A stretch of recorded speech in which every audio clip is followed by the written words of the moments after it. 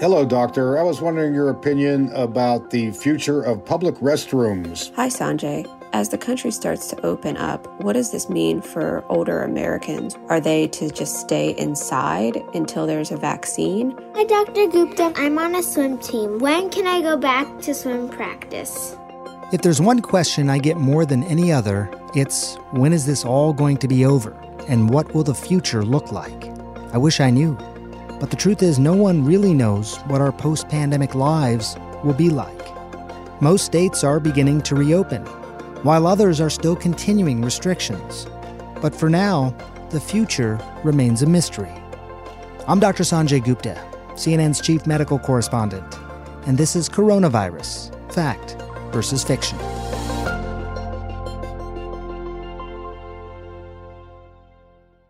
Every day this week, I'm going to be talking to experts from all different fields about what we can expect in the months and years to come.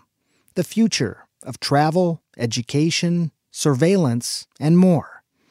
To kick it all off, I couldn't think of anyone else better to talk to than my friend and colleague, Fareed Zakaria.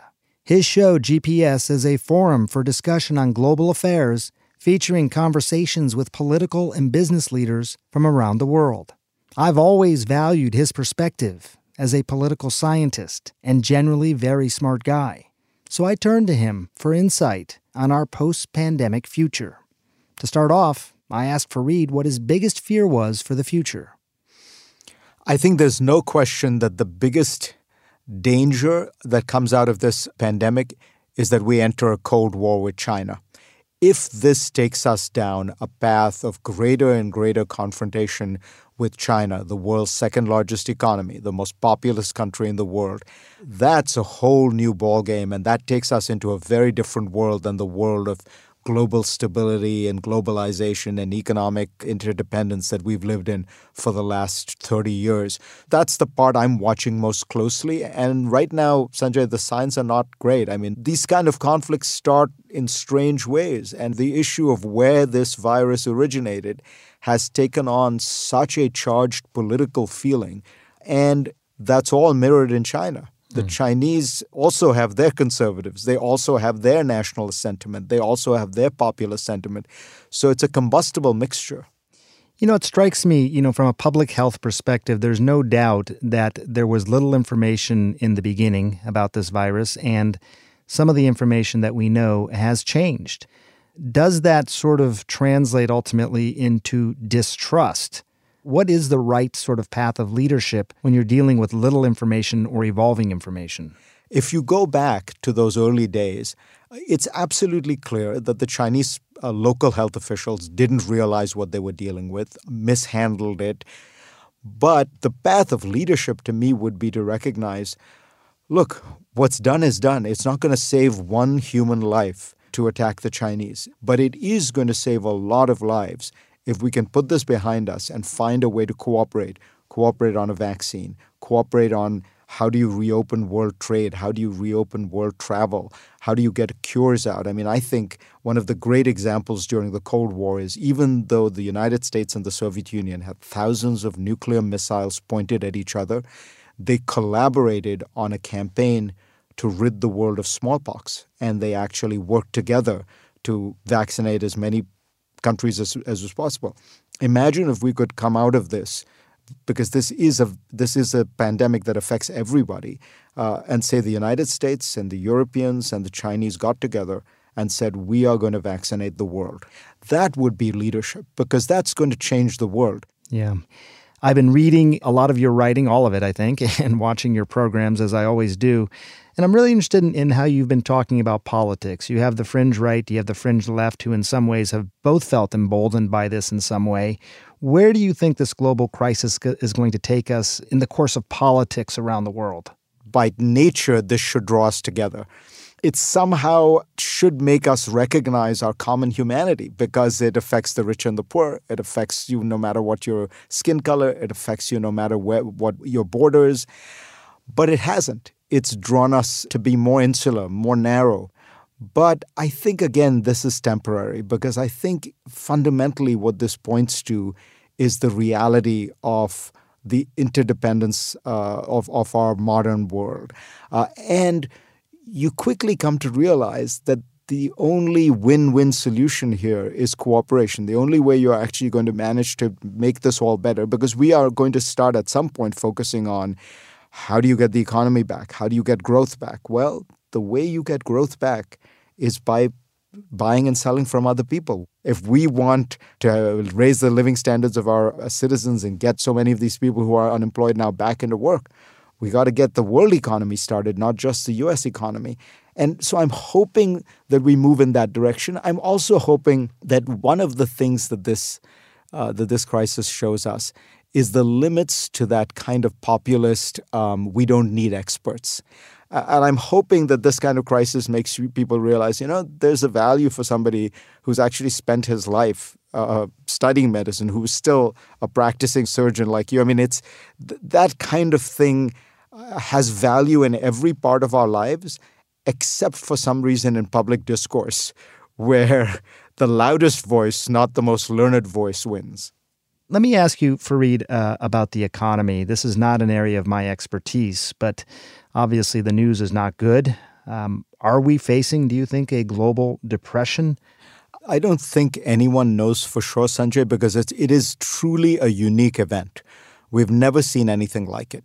We literally put the economy into a coma. I think of it as the Great Paralysis rather than the Great Depression, because you just paralyzed the economy. I think the key issue that I don't think people are focusing enough on, and markets certainly don't seem to focus enough on, when you restart it first, it's not going to go back to 100%. The United States will be spared the worst, even though I think it'll be very tough, because we uniquely have the ability to essentially print money. The United States will borrow $3 trillion this quarter. That is more than it borrowed, I think, in the entire global financial crisis of 2008, 2009. But we can do it because the United States has the infinite capacity, because it is the world's reserve currency. It is seen as the most stable economy in the world. Very few countries have that option. And I don't want to be alarmist at all, but if you do look back at the previous model, I guess, of the influenza pandemic of 1918, if we're looking at that sort of timeline, which people have suggested is possible given the vaccine production that is necessary and all that, what then of the economy? Can we continue to print money, even with our status? Then I think it really separates the very small number of countries that have that capacity, the United States, Japan, Germany, China, from a lot of the others. I think the big ones will still be able to, because you have to put your money somewhere. There's not a lot of good options. And as long as the United States is the cleanest shirt in the hamper, even if it's a hamper full of very dirty clothes, you still have that advantage. But Sanjay, I think it's going to be very tough in terms of the economy and the livelihoods of people, because we live in a very different world. Our economies are now so interconnected. There's so much cross-border everything, investment, trade, and so it's not that easy to start up again. Yeah, you're absolutely right. Do you think that we're going to see any long-term shifts away from cities during this time or even in the aftermath? Who knows? There's a part of me that feels that human beings have wanted to congregate together forever. And I think that we've survived plagues after plagues. We've survived the Black Death. And it didn't make people want to stop gathering to celebrate, to mourn, to remember. We might do it somewhat differently, and we might have to learn to do it somewhat differently in the short run, until a vaccine. I still think cities will still retain that sense of being centers and communities of civilization because of the art, the culture, the restaurants. And I think that, a vaccine gets us past a lot of that. The larger question, it seems to me, is, are we living in a way that makes these kind of pandemics, really more and more likely? With the way in which we're destroying the natural habitat of so many animals like bats, with the kind of factory farming where you crowd cattle together in, inches from each other, and it's almost a petri dish where viruses are going to jump and get stronger as they jump. Global warming, which makes everything hotter and intensifies all these trends. Is this a moment for us to pause and say, yeah, we want to get back to normal, but maybe it's time to rethink what normal means. The old normal was quite risky, and that there are ways to just approach nature in a way that is more mindful of the fact that if you wreak havoc on nature, nature can wreak havoc on you. Fareed's outlook, like mine, is cautiously optimistic. I choose to believe that amid all this bad news is hope for a future that looks different but feels the same and is somehow still better. You can catch Fareed Zakaria's latest special, The Post-COVID-19 World. That's Sunday, May 24th at 10 p.m. Eastern on CNN.